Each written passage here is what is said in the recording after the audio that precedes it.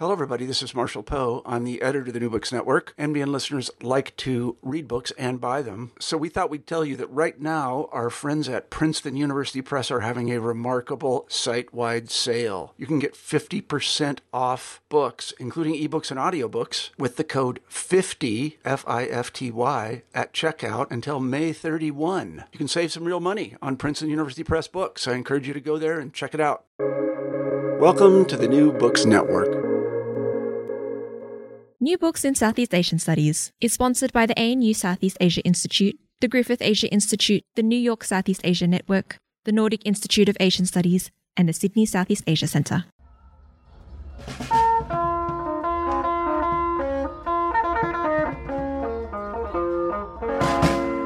Welcome to New Books in Southeast Asian Studies, a podcast channel of the New Books Network. In 2013, the Journal of Burma Studies published an article titled An Introduction to Wa Studies. It seems that even as late as within the last decade, the Wa, an upland people living predominantly on what is today the Burma-China frontier, still needed to be introduced to other scholars of the region. The author of the article was Magnus Fiskesjö.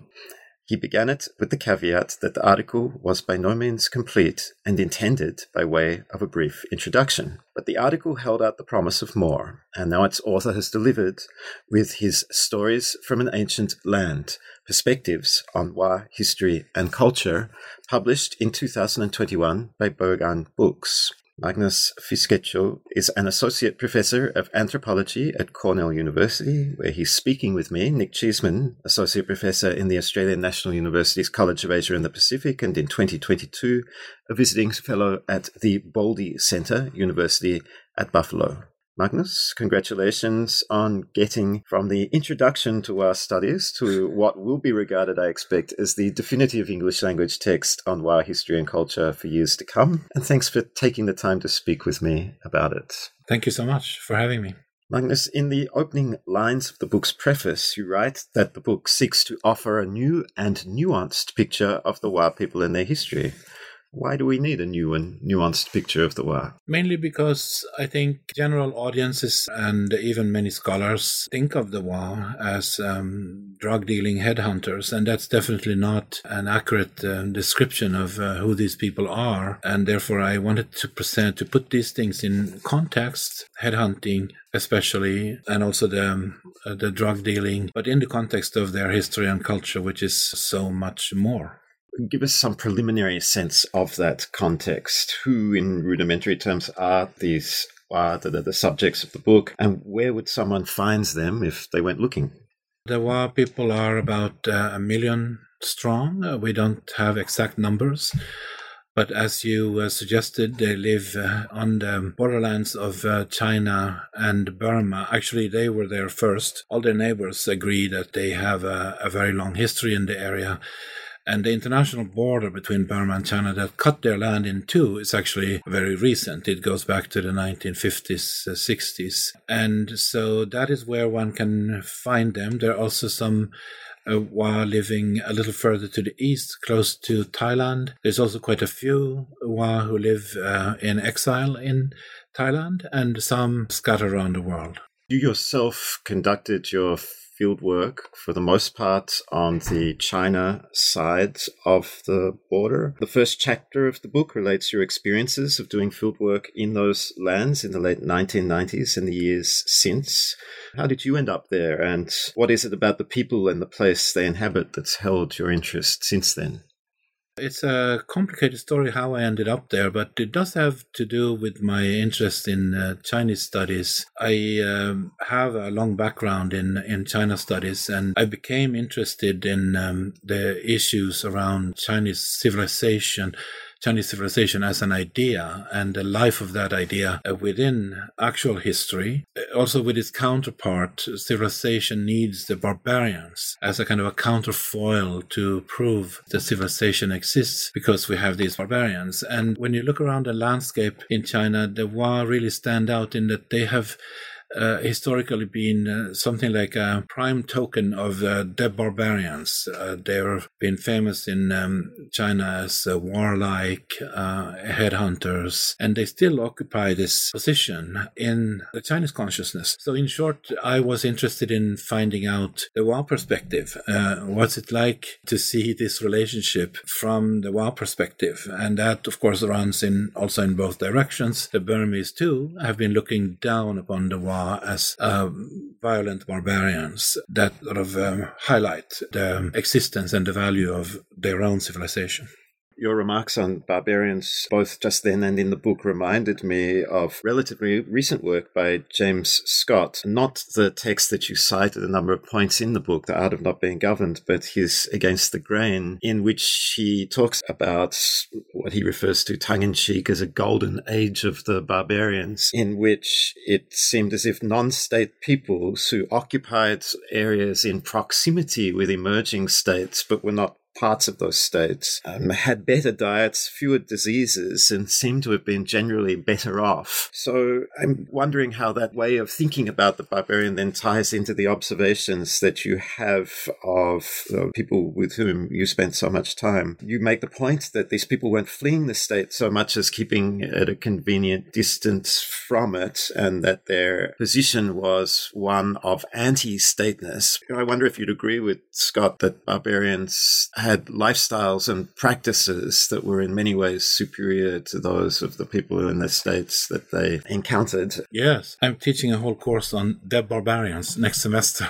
and it's absolutely fascinating to think about this phenomenon in different contexts. But I think what is shared everywhere is that dead barbarians is not primarily specific people, but it is an idea, it's an label that is applied to others by the self-described civilized. And we should recognize there are many barbarians in history and perhaps today that don't know that they are the designated barbarian, because they're living their own lives, they're handling their own situation, and they don't know what others are saying about them. Then there are barbarians in the Chinese or Burmese eye, that is, like the Wa, who do know that those other people think of them as barbarian, as dangerous and wild. And in this case, my argument is that they were very much aware of this and that they were making the most of it. They were using this as a deterrent that they worked up through actual violence and war, but also by propagating the danger, the potential of more such violence to come if one were to offend the Wa. I cite accounts about how the soldiers and officials of the neighboring states actually often have been gripped by this fright of the Wa, thinking of them as tremendously dangerous and something they would not want to confront. So that deterrent has been quite effective. There's another side to this, which I also discussed quite a bit, which is this way in which some people talked about as barbarians take advantage of their geopolitical situation and become what another anthropologist that has discussed these issues, Jonathan Friedman, talks about as the predatory peripheries. Mm-hmm. That is to say, the periphery of a state, an empire with trade routes and so on, that takes it upon itself to prey upon those trade routes and feed off it, where there's not much the empire can do about it because it's hit and run. It's like a guerrilla warfare that's launched against this empire, and it's something from what one can become quite rich. And this is true in this border area in between Burma and China, that there have been several different people, including the Wa, who have availed themselves of this opportunity. And for Jonathan Friedman, this is one of several possible expressions of how this relationship between the periphery and the state center actually affects the organization of the periphery itself, even its internal affairs. And that's a very important point that I'm looking to make, that another misunderstanding we have about the Wa is that they are primitives lost in a past where they are disconnected from the rest of the world. Nothing could be more wrong, because they have been very deeply entangled in the region's trade and politics for a very long time. They have engaged it with a view to preserving their own independence. And they've done that by making the choice to not have anything like a state organization, but a kind of a ground-up independence where every village and every person really makes their own decisions and only come together when there is a threat from the outside. And this is the ordered anarchy approach that Evans Pritchard talked about first in the Sudan with the Nuer and other people there, who are a society without a king, without a state machinery. And my argument here is that that is, in this case, by choice. And that's one of the really attractive and interesting features of the book, the recurrent argument you have about the non-hierarchical egalitarian quality of what society, and as I said already, the point you want to make, as I understand it, is that it's not just that the Wa happened to be historically without states, but in fact that there is an anti-state position. It's not that it's a secondary or inchoate nascent state formation situation that they're in, but rather they're a fierce rejection of the state. What evidence do you have to support that claim, and how do the Wa contrast with some of their neighbors, or for instance, those in other parts of what is today Shan State in Myanmar? In terms of what is the evidence for the Wa having made this choice of not being a state, what I'd love to point out is a discovery that I'm pretty proud of, which has to do with one of the mines that was being opened on the Burma side of the Wa country. And there, in the 19th century, one of the local leaders was in process of setting himself up, much like Shan kings had done in the vicinity of such mine, that is to milk the ground for the wealth that it could produce, and then use that wealth to build up a position of power, declare oneself king of the area and establish a dynasty. And what happened in this area was that this man was shut down. The Wa of the area showed up and said, you cannot do this. They prevented him from continuing with this process and terminated what otherwise would have been state formation, accomplishing the establishment of another one of these Shan-like Buddhist-themed statelets that we see in many places around the region. That is my own discovery, and I have other examples that I mentioned in the book. But in terms of ideas, I again have to acknowledge the debt to Jonathan Friedman, because in his famous book, which is so underread in Southeast Asian Studies, System, Structure, and Contradiction in the Evolution of Asiatic Social Formations, he talks about other examples. He talks about the Angami peoples of northern Burma and how they rely on local resources, like, for example, salt, that they monopolize to establish a power over other people in the region. And he also talks about the Kachin being his foremost example in discussing the political processes inside of the societies on the periphery. And he gives example of Kachin conquerors going all the way to Assam and beginning to set up something like kingdoms that could have succeeded were it not for various reasons that caused them to fail. Of course, his overall argument is that once in a part of the world, if states have been set up, if there is already a China and a Burma, it's not going to be very easy for you to come along after that and set up another kingdom and maintain your independence from them, because they have unimaginable resources in terms of armies, weapons, by which they can put you down. They don't want the competition. They rather would like to have you affiliate with their state and profit from that mine that you have discovered. So in many cases, these attempts have failed, not least because the neighboring states don't want them. But the exceptions are those cases like the Wa, where the people have decided we're going a different way. We're going to have our independence no matter what. We will exploit natural resources, but we will do it in such a way that it does not lead to state formation. And that's certainly a feature of the book, which, again, I found very attractive and noteworthy, partly because of my own ignorance. And I am one of those people who haven't yet read Friedman, but having read your book, I'm persuaded that I need to. And with regards then to this sort of political economy, I thought one of the really interesting features of your discussion is how this anti-state formation, as it were, is accompanied by such a high level of political economic organization and sophistication in, for instance, silver mining, as you mentioned already. It's not just that there were interventions to prevent nascent state formation, but also that Wa themselves were producers, you say, of copious quantities of silver from outside Imperial China or Burma, and yet they succeeded in engaging in that type of economic activity without somehow being drawn into the sorts of hierarchical relations that we suppose, going to Scott's argument and against the grain, are somehow necessary for the conduct of large-scale economic activity, mining and transportation of extracted material and so on of this sort. I don't want to belabor the point, but I'm still wondering aloud as to how it is, other than adopting this sort of ideological position, if you like, that no, we're not going to engage in state-like activities, how it was possible, nevertheless, to balance those arrangements for extraction with these political and social arrangements. And why is it that if these places were so prosperous, more powerful, centralized neighbors, of which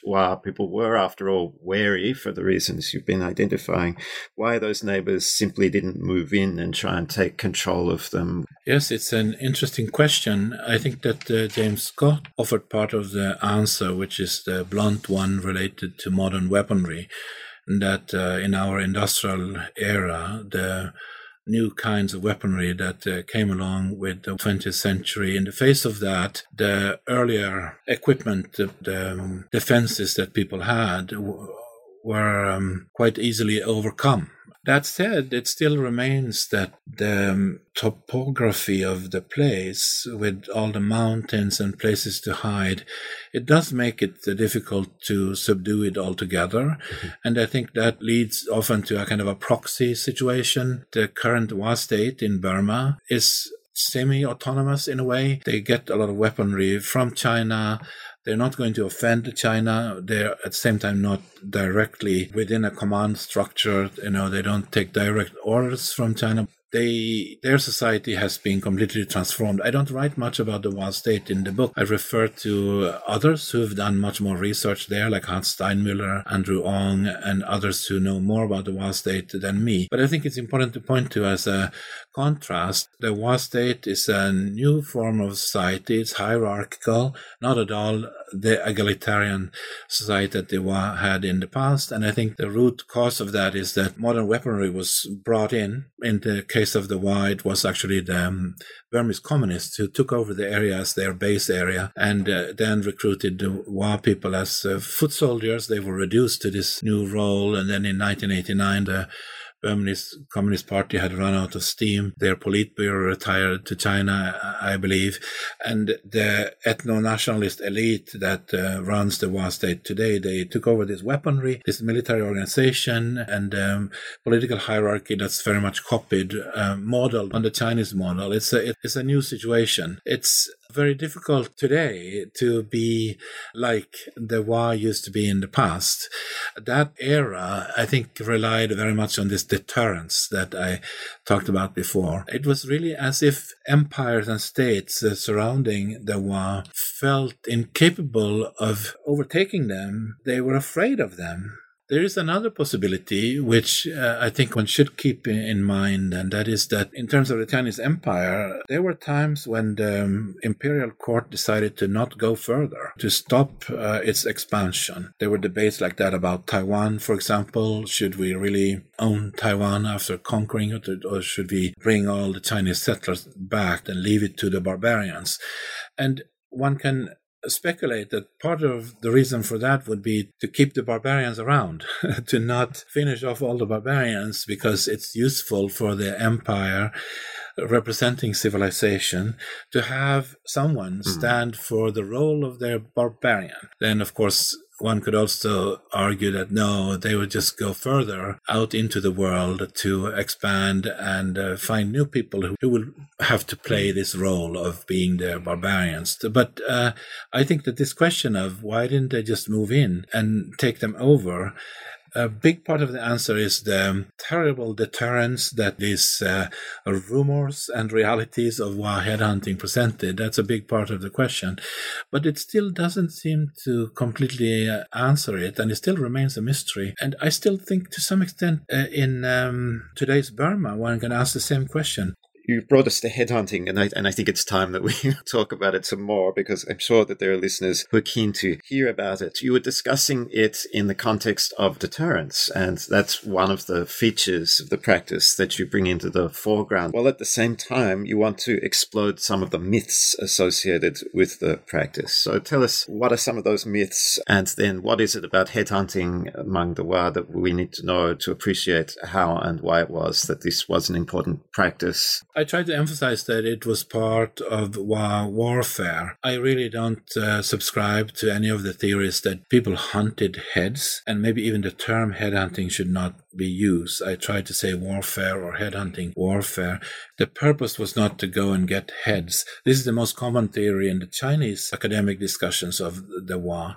People write about how they would go get heads of the enemy to sacrifice to the deity of the harvest. I don't buy that, not least because I've put the theory to many Wa people and they will laugh their heads off, saying that how could you believe such a thing? We didn't use these heads for anything like that. This was to bring home a token of the enemy to signify the victory. And then, of course, for the purposes of the deterrence, the important thing that they did was that they lined up these remaining skulls as evidence of their victory, and that display alongside the approach roads of settlements was a major way in which this deterrence was reinforced. While people would tell me, we didn't cut anybody's head off for no reason. It was because of conflicts over resources, over territories, and this, what's described as headhunting, is a part of this, bringing home trophies to reinforce the power of the victory that we had. I then make the argument that headhunting in this sense is probably pretty new in Wa history, and that's directly contradicting this whole idea that these are primitive people who only know to dance around in the ring and repeating the customs that they always had. They're not able to move forward or react to anything, which I think is the opposite of what happened. They were watching and experiencing the circumscription of their territory, the menace of the states coming at them at the horizon. And they were also watching how Chinese armies taking over what is now southwestern China very often would crush the resistance from locals of the areas that they were conquering, and they would pick out leaders and mount their heads on pikes.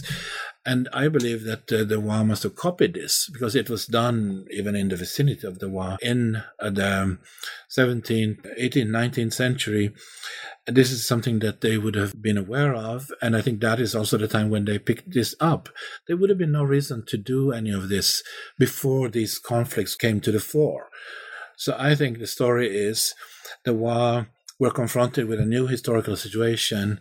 They became the warriors that we now imagine them to be, or always have been. It's not something that is permanently a part of their identity. It's part of their response to this new historical situation.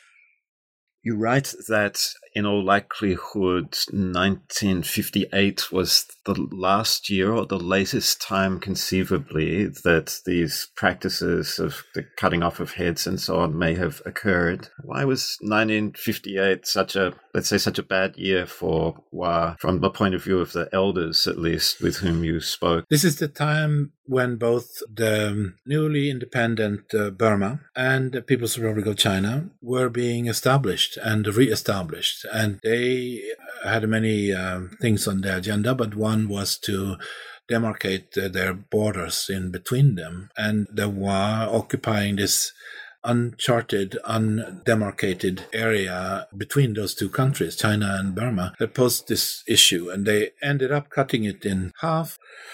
Originally, actually, in the 50s, the Chinese government had a plan of annexing all the area where Wa people live, so up to the Salween River, way west inside of Myanmar. That did not happen, but as I understand it, it didn't happen only because the Myanmar government was negotiating about the Kachin areas further to the north, where China got more territory, and therefore the new country of Myanmar should have more of the Wa area. So that's how they ended up splitting it 50-50. Of course, they never stopped to ask the Wa people, what would you like? Would you like to belong to China? Would you like to belong to Myanmar? There was in 1947, right before Burmese independence, there was a frontier commission that the British helped set up, and there was actually some Wa delegates there. They were recorded as saying that we don't belong under anyone. We are self-governing. So they were making that argument, but it was not listened to. Instead, the Burmese and the Chinese, they cut the border straight through and declared that this is the territory. The Chinese had been sending out advanced troops to prepare for annexation, and they actually withdrew them from that western part, closer to the Salween River. And I think this is one of the few times in history that of the PRC that they have actually withdrawn troops from a place where they have already sent them in. But they did do that, and they backed off to the agreed new border, which cut straight through the middle of the Wa country. And then they proceeded to annex those areas that were directly inside of what had become Chinese territory, which wasn't Chinese territory before. The new Chinese government at first held off. They were not immediately destroying Wa political social institutions and drum shrines and all of that. And this, I think, is something that happened across the new conquests of China. You can see it in Tibet. They conquered Tibet, but they let the Dalai Lama continue ruling there. It was only about this time, 1959, in the Tibet case, that there was an uprising, it was crushed, and Dalai Lama fled to India. And actually this pattern was repeated across China and also in the Wa country. It was as if, the central authorities in Beijing had decided enough of Mr. Nice Guy, we're now going to put them down and force them to be integrated into the Chinese administrative system. And this is where they started imposing the Chinese system, which is, on the one hand, secular administration. You'll have a village chief. At the same time, you'll have a party secretary who supervises the village chief. The Communist Party has the final say, the final veto. And whatever those Wa chiefs and anti-chiefs and Olang that existed before, whatever those were, they will now not have any significance at all. Concretely speaking, in that area where I was working, people were telling me that what happened was that the Chinese authorities issued a command, everyone hand in their weapons, because every Wa person is an independent person. Of course, they all have their own guns. And so they were to hand them in. They refused to. There was a minor war. People were killed and many fled. And that was the dramatic turnaround for that particular area. In other areas, there were not direct violence like this. People gave up. There was no resistance. But there was this turning point that from now on, you're going to obey the People's Republic of China setup, and that's it. A reminder to everyone that this is the New Books in Southeast Asian Studies channel of the New Books Network, and you're listening to Magnus Fisketjo talking with me, Nick Cheeseman, about his stories from an ancient land, perspectives on Wa history and culture. Magnus, shortly we'll talk a little bit more about present-day conditions, but before that, I'd like to touch on one or two more topics. One that we passed over, but it's important in the context of the discussion we had already on egalitarianism, is the topic of slavery. You recount that Wa did keep slaves, and there were obviously then issues with the tension between the egalitarian ethos and the need to reconcile that practice with egalitarian ethos. This obviously is not a unique tension. There are other societies that we know have encountered exactly this kind of tension or structural contradiction. So what kind of slaves did Wa have, and for what purposes, and how was this condition of slavery reconciled with the otherwise egalitarian social and political arrangements? It's a fascinating topic, and it really provides a window into political history of the Wa, precisely because of those tensions that you're pointing to. There are several kinds of slaves. One interesting kind is foreigners that were grabbed and made to work in mines for the Wa. Usually the Wa, where there were mining resources, they would give concessions to entrepreneurs, sometimes Chinese, sometimes others, to work them and then pay a tribute or a tax. But there were also occasions, some places where they kept mine slaves. Of course, that's in contradiction with the egalitarian idea that they had for themselves. And I think the only reason it was possible is that these were Chinese and other people who had been seized and made to work in these conditions. It was not a dominant part of it in terms of the mining and other industries. It was mostly entrepreneurs and workers that the entrepreneurs brought in who were not slaves that did the work. But that's one kind. The other kind is this category of the slaves within society. And this is something that I stumbled upon and I had to struggle quite a bit to understand, because I read tons of Chinese ethnography that had been done in this area, including for the purpose of annexing it. And there's a lot of material, and a lot of it is also very good, descriptive on what happened. And it did include these observations on people that were held as slaves within households. Many of them had been bought from impoverished neighbors, and many had been captured in warfare between communities. And so when the Chinese communists took over the area, one thing they did was to declare the slaves liberated. They wanted to score a point. We are here to get rid of the oppressive features of pre-socialist society and liberating the slaves. They even pinpointed Wa society as existing in the Engelsian scheme on the threshold between original communist society and the slave society that succeeded them in that Engels-Morganian scheme of social evolution, which is, I think, crazy and wrong. But it served this purpose of casting the Chinese Communist government's intervention in the Wa area as one of liberation and improvement. Then I interviewed a lot of people asking a lot of questions about these people. And I discovered that terminologically, there are some issues. When they talked about so-called slaves, or chong in the local dialect, it's not apparent that it means a slave in the sense of a person who's socially dead, which is the usual definition that we apply in other cases. Instead, they were incorporated within the kinship structure where they ended up. And in terms of the people who were bought from neighbors, it was striking how they had a principle that one should sell one's child as nearby as possible. So not sell them far away, which is the opposite of how slavery works. Otherwise, you want to take people as far away as possible so they're as much cut off from their roots as possible to enforce that social death that is the key characteristics of slavery. So instead, what I saw was a situation where economic change and disparity in opportunity between different Wa people led to this buying and selling of people, which you could also describe in terms of adoption for a fee, which would cast it in a different light and would not make it possible to declare the slaves liberated, unless you think of an adoptee as someone who can be liberated and returned to his original family. So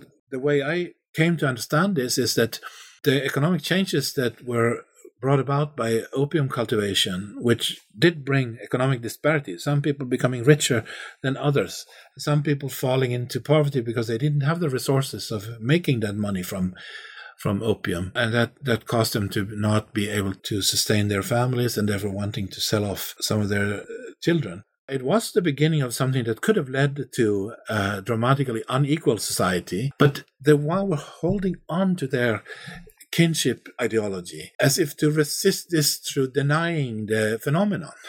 They would frame this exchange in terms of the kinship relations that they were still maintaining. That's why it's so important that these kids that were bought as slaves, according to the Chinese interpretation, they were actually, according to the Wa view, adopted and should have been fine. And just to underscore that point, this is why you talk of kinship ideology rather than custom. Yeah. because of that attention to a set of principles associated with kinship that enable the persistence of these arrangements, right? Am I getting it right? I mean, I think of ideology in the sense of Slavoj Zizek. It talks about ideology as that which you take for granted, and it's not even spelled out because everyone accepts this as the way things are.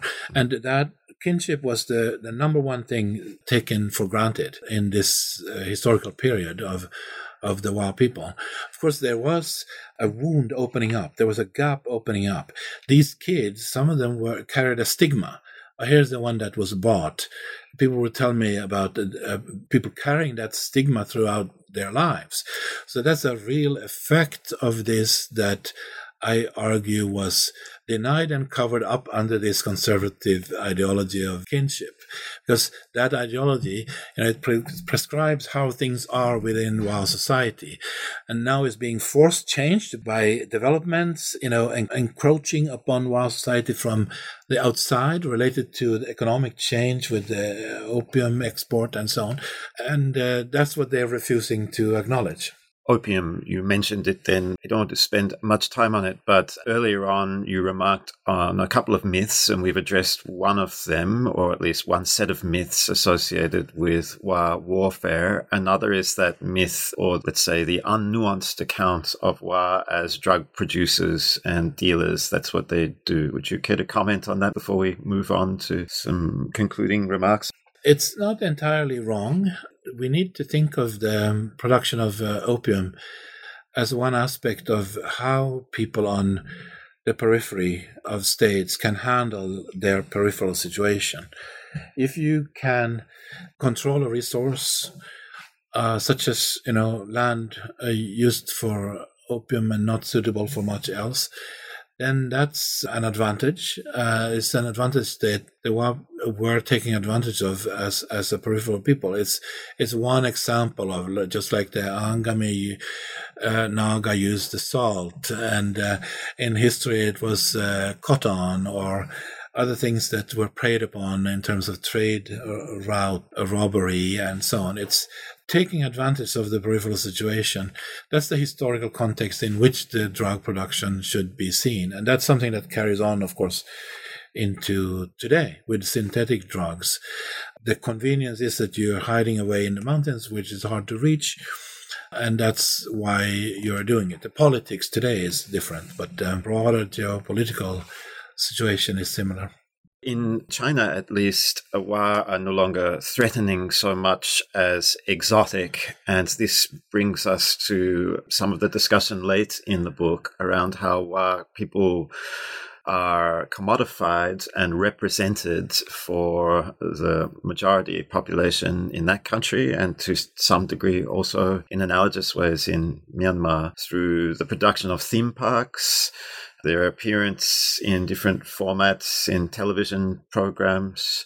Can you speak to those aspects of the conditions for Wa today and how people have responded to all of that? I think the first thing is that self-governing egalitarian society of the past is gone on both sides of the border. People are reduced to something more like a dependent, subjugated periphery.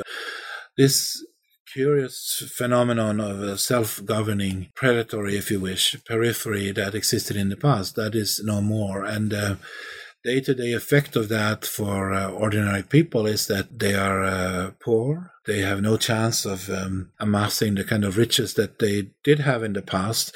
Remember, this is one thing that struck the British colonial officers who made it to the Wa country in the 19th century, and they were so surprised that everyone else on these peripheries seem to be impoverished, and the people are few and far between. But here are these Wa people who seem so well off and healthy, and their women are hanging all this gold and silver on themselves. And where's all this wealth coming from? And they were marveling at this. They couldn't understand this situation. And that situation is gone. It's disappeared with this historical period of their self-governance. Instead, now, people are impoverished peasants of the peripheries. And in those areas where I did my research, A lot of people are going off as migrant workers, like so many other millions of migrant workers in China. They've been part of building those skyscrapers in Shanghai and roads and bridges and railroads and all of that migrant workers have sacrificed so much to build, and they've been in factories, industries and construction all over. I went to this theme park in Shenzhen and encountered some that were able to go as the dancers, performers, because of this exotic quality that the Wa people have taken on. They pretend to be themselves. So they dance war dances, they wave some spears and weapons, and they have headhunting paraphernalia put up all around. And it's the most popular spot in the entire theme park because it's titillating, fascinating. Or here are these dangerous people who are no longer dangerous, frightening looking, but we know they're under control of the theme park company that has choreographed everything. It was a fascinating and also sobering experience. I've always been in favor of slow ethnography and moving slowly. But in the case of the theme park, I was pressed for time. And I remember at one point I asked a young man, why don't you set up your own theme park or your own performance? And he revealed to me that he actually had done that. He had achieved a deal with a Chinese resort that he was going to have Wa dances. He'd invested in costumes. He was going to be a little bit more in charge of the choreography of how his dancers would be presented. And it came crashing down because of a bankruptcy of that resort. He lost all his money, and now he's a salaried dancer at the theme park, which is run by a company that decides everything about how things are presented, and they have no input. I caught him on another day complaining about these drums that they have there, and he was asking me to make sure that I understood that these are fake drums that are constructed completely wrong and not like they're supposed to be. And this from a man who was born after all the drums were destroyed in Wa country, and the only place you can see them is in a couple of museums, one in Kunming, and I think you can see them in Burma too, occasionally preserved drums. So the art of making a real log drum of the kind that they used to have, that still exists in memory. I was very impressed with that. I was also very sad and kind of disappointed with myself for rushing this question, because he was clearly very disappointed. He had wanted to claw back some agency over how his own people are presented. He was going to make money from it, but he was going to have some say over, or more say over how the dancers would, what kind of dance they would dance. And now he was reduced to becoming another salaried dancer, and he was revealing that to me as a direct answer to my rushed question. Hey, why don't you take charge of this? As if that was such an easy thing to do. That is at once a fascinating and sobering account that you've just offered. But it brings me back, in a way, to close the circle to the beginning of the book, because we began the discussion with lines from the preface in which you proposed to offer a new and nuanced picture of the Wa people and their history. What we didn't do was proceed to the next line, in which you add that to this particular agenda, you have a bigger one, and that one is concerned with an old question, namely, to what extent can humans take charge of their own destiny? What answer do we get, both from that anecdote and indeed from this book? Well, in a sense, it's also part of what we have been talking about already, the struggle to shut down the man who wanted to be a new local king, the struggle to maintain the independence of the Wa area, the efforts to maintain this deterrence, to scare off invaders and intruders, and maintain the Wa's their charge of their opium exports. You can think of all of that as efforts on the part of the Wa to keep in charge of themselves and their own destiny, facing these difficult and changing circumstances that they had, with the comprehensive loss of that autonomy and independence which existed in the past, and with the demise of most of that egalitarian society that existed in the past, it would seem pretty pessimistic that no, you shall all be reduced to a peasant periphery like the whole rest of the world, and that's it. It would seem like that, but I I want to stay optimistic and point to the possibility that people still can take charge of themselves. The historical circumstances today are not amenable to that on either side of the border for the Wa people.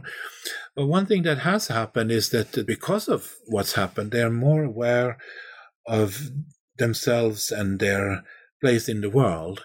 I think it was a fact in the past that they had a rather a local-based outlook on their relation to the rest of the world. Now they can see comparatively with others around Burma, around China, and around the world. I remember, for example, dancers in the theme park would tell me about how on Saturdays or Sundays they would bring in Wa people from their village who work in the textile factory down the road. They would come and spend a day at the theme park, enjoying watching the pretense of a performance of Wa culture and commenting on everything that's wrong and off and how can they do it this way and have fun like that. And I think in that process of discussing how is this interpretation of us wrong, there's already the beginning of a taking charge of formulating who they are, because they are talking about it. You can have a young 20-something man who knows how to make a log drum, even though he's never been part of making one, and it was decades since they made one, but he's holding on to that prerogative. We're the ones making log drum, and we know how to do it. And so there's, I think, a fountain of knowledge and consciousness and willingness to reformulate oneself. And that's not going to take the shape of an armed uprising, because that will only guarantee that you're wiped off the map. Violence is not the way to liberation, but carving out a space for self-definition, I think, is. That's nicely put.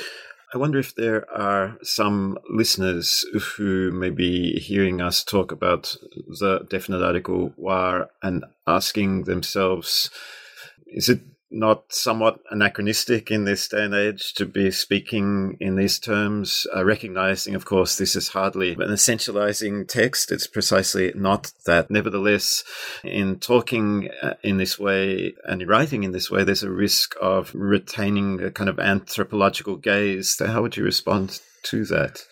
Yeah, I'm very much aware of the variations within the Wa area.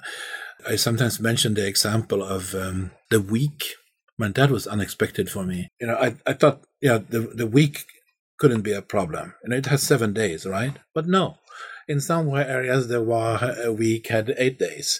In other areas, it had 10 days. In other areas, it had 9 days. And people just were on their own because they were self-governing locally. They would decide locally what is a week. And when you look at the diversity of dialects and other kinds of cultural variation, how do you drink your rice beer is different in every place. There's a tremendous variety. And yet in the past, just as with Evans Pritchard ordered anarchy among the Nuer in the Sudan, who were something of the same kind, people organized according to kinship in different tribes and then maintaining themselves on their own and only uniting with their brethren or distant kin when the politics and history demanded it. That is a way of organizing yourself that's kind of contrary to the essentializing category, the anthropological category of a people that, you're right, often creates trouble when we overemphasize that. But that said, the reality is also that the Wa people do talk about the Wa people, and they talk about themselves as an entity, and they don't worry that its boundaries are perhaps not perfectly defined. That's not a cause of worry for them. Look, you mentioned the tremendous variety of practices. The book itself has a tremendous variety of topics in it. It's wide-ranging, and we've covered only some of those topics here today. Is there any topic in the book that we've not yet addressed that you think needs to be mentioned? And to add to that, was there anything that you had thought of including in the book that you omitted for one reason or another? No, this is not a complete account. I remember one of my advisors, Marshall Salins, specifically warned me, don't write the complete account. That's an impossible project.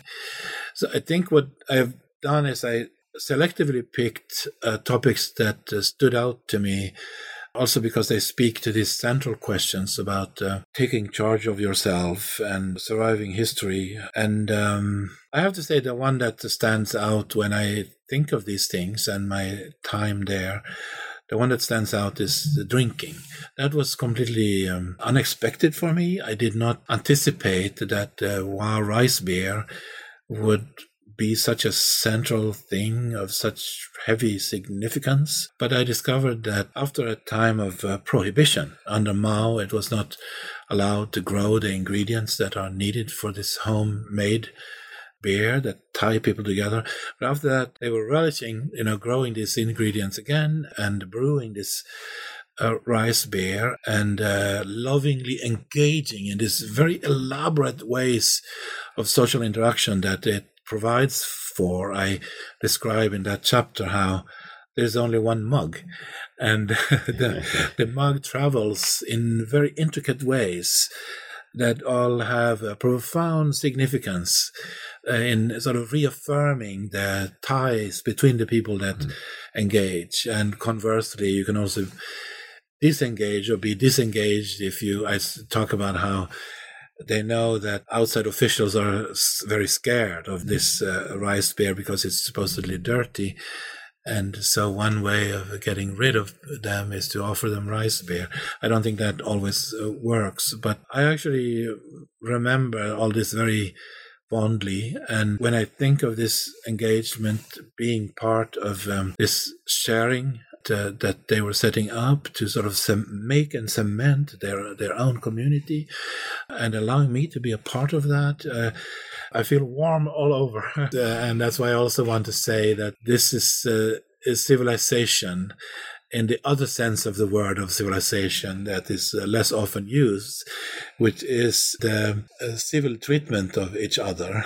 They're growing up and together, they're becoming a community together, which is also the sense of civilization. In a sense, the competing in a hierarchical sense of the word civilization as somebody superior to the barbarians is almost like a hijack of the original idea that let's be civilized. That should mean let's be treating each other decently. And that's what that drinking is all about. And that came to me very forcefully and unexpectedly while I was there. I did really feel, as a reader, that feeling of warmth. It was conveyed very well, I thought. And I had more questions to ask about your experience of participant intoxication, but at this juncture, I think we're going to leave it to listeners to go and find a copy of the book to learn more about that. You were advocating for slow ethnography, and this was obviously a book that took a lot of time, was a tremendous labor of love. And now that it's done, are you continuing with your work to promote and expand Wa studies, or taking a break from this to pursue other interests? The book has an epilogue, which was written in light of the genocide against Uyghurs that is playing out in the western part of China right now, and which in turn is part of a major shift in China towards fetishism of the unity of the nation and an abhorrence of the diversity that was tolerated for decades. I see this as part of a global trend, which we see also, of course, in Myanmar, of an kind of a virulent, intolerant nationalism that cannot accept people who are different, living side by side and permitted to live in their own fashion. The future looks dark in a way because of this trend of intolerant nationalism. Recently, I have been devoting quite a lot of energy and thinking to process this and try to understand what it is that's happening in the world. But I still keep continuing publishing also about the Wa. Magnus Fiskesjö, thank you so much for coming on to New Books in Southeast Asian Studies to talk about stories from an ancient land. Thank you for having me. And listeners, if you enjoyed this episode, then why not check out some of the others on the channel, such as Holly High talking about Project Land, life in a Lao socialist model village, or Jane Ferguson on repossessing Shanland, Myanmar, Thailand, and a nation state deferred. Or elsewhere on the network, James Scott speaking to me about Against the Grain. These are just a few of the thousands of interviews available to you on every conceivable topic and book via the New Books Network website or wherever you subscribe to your podcasts.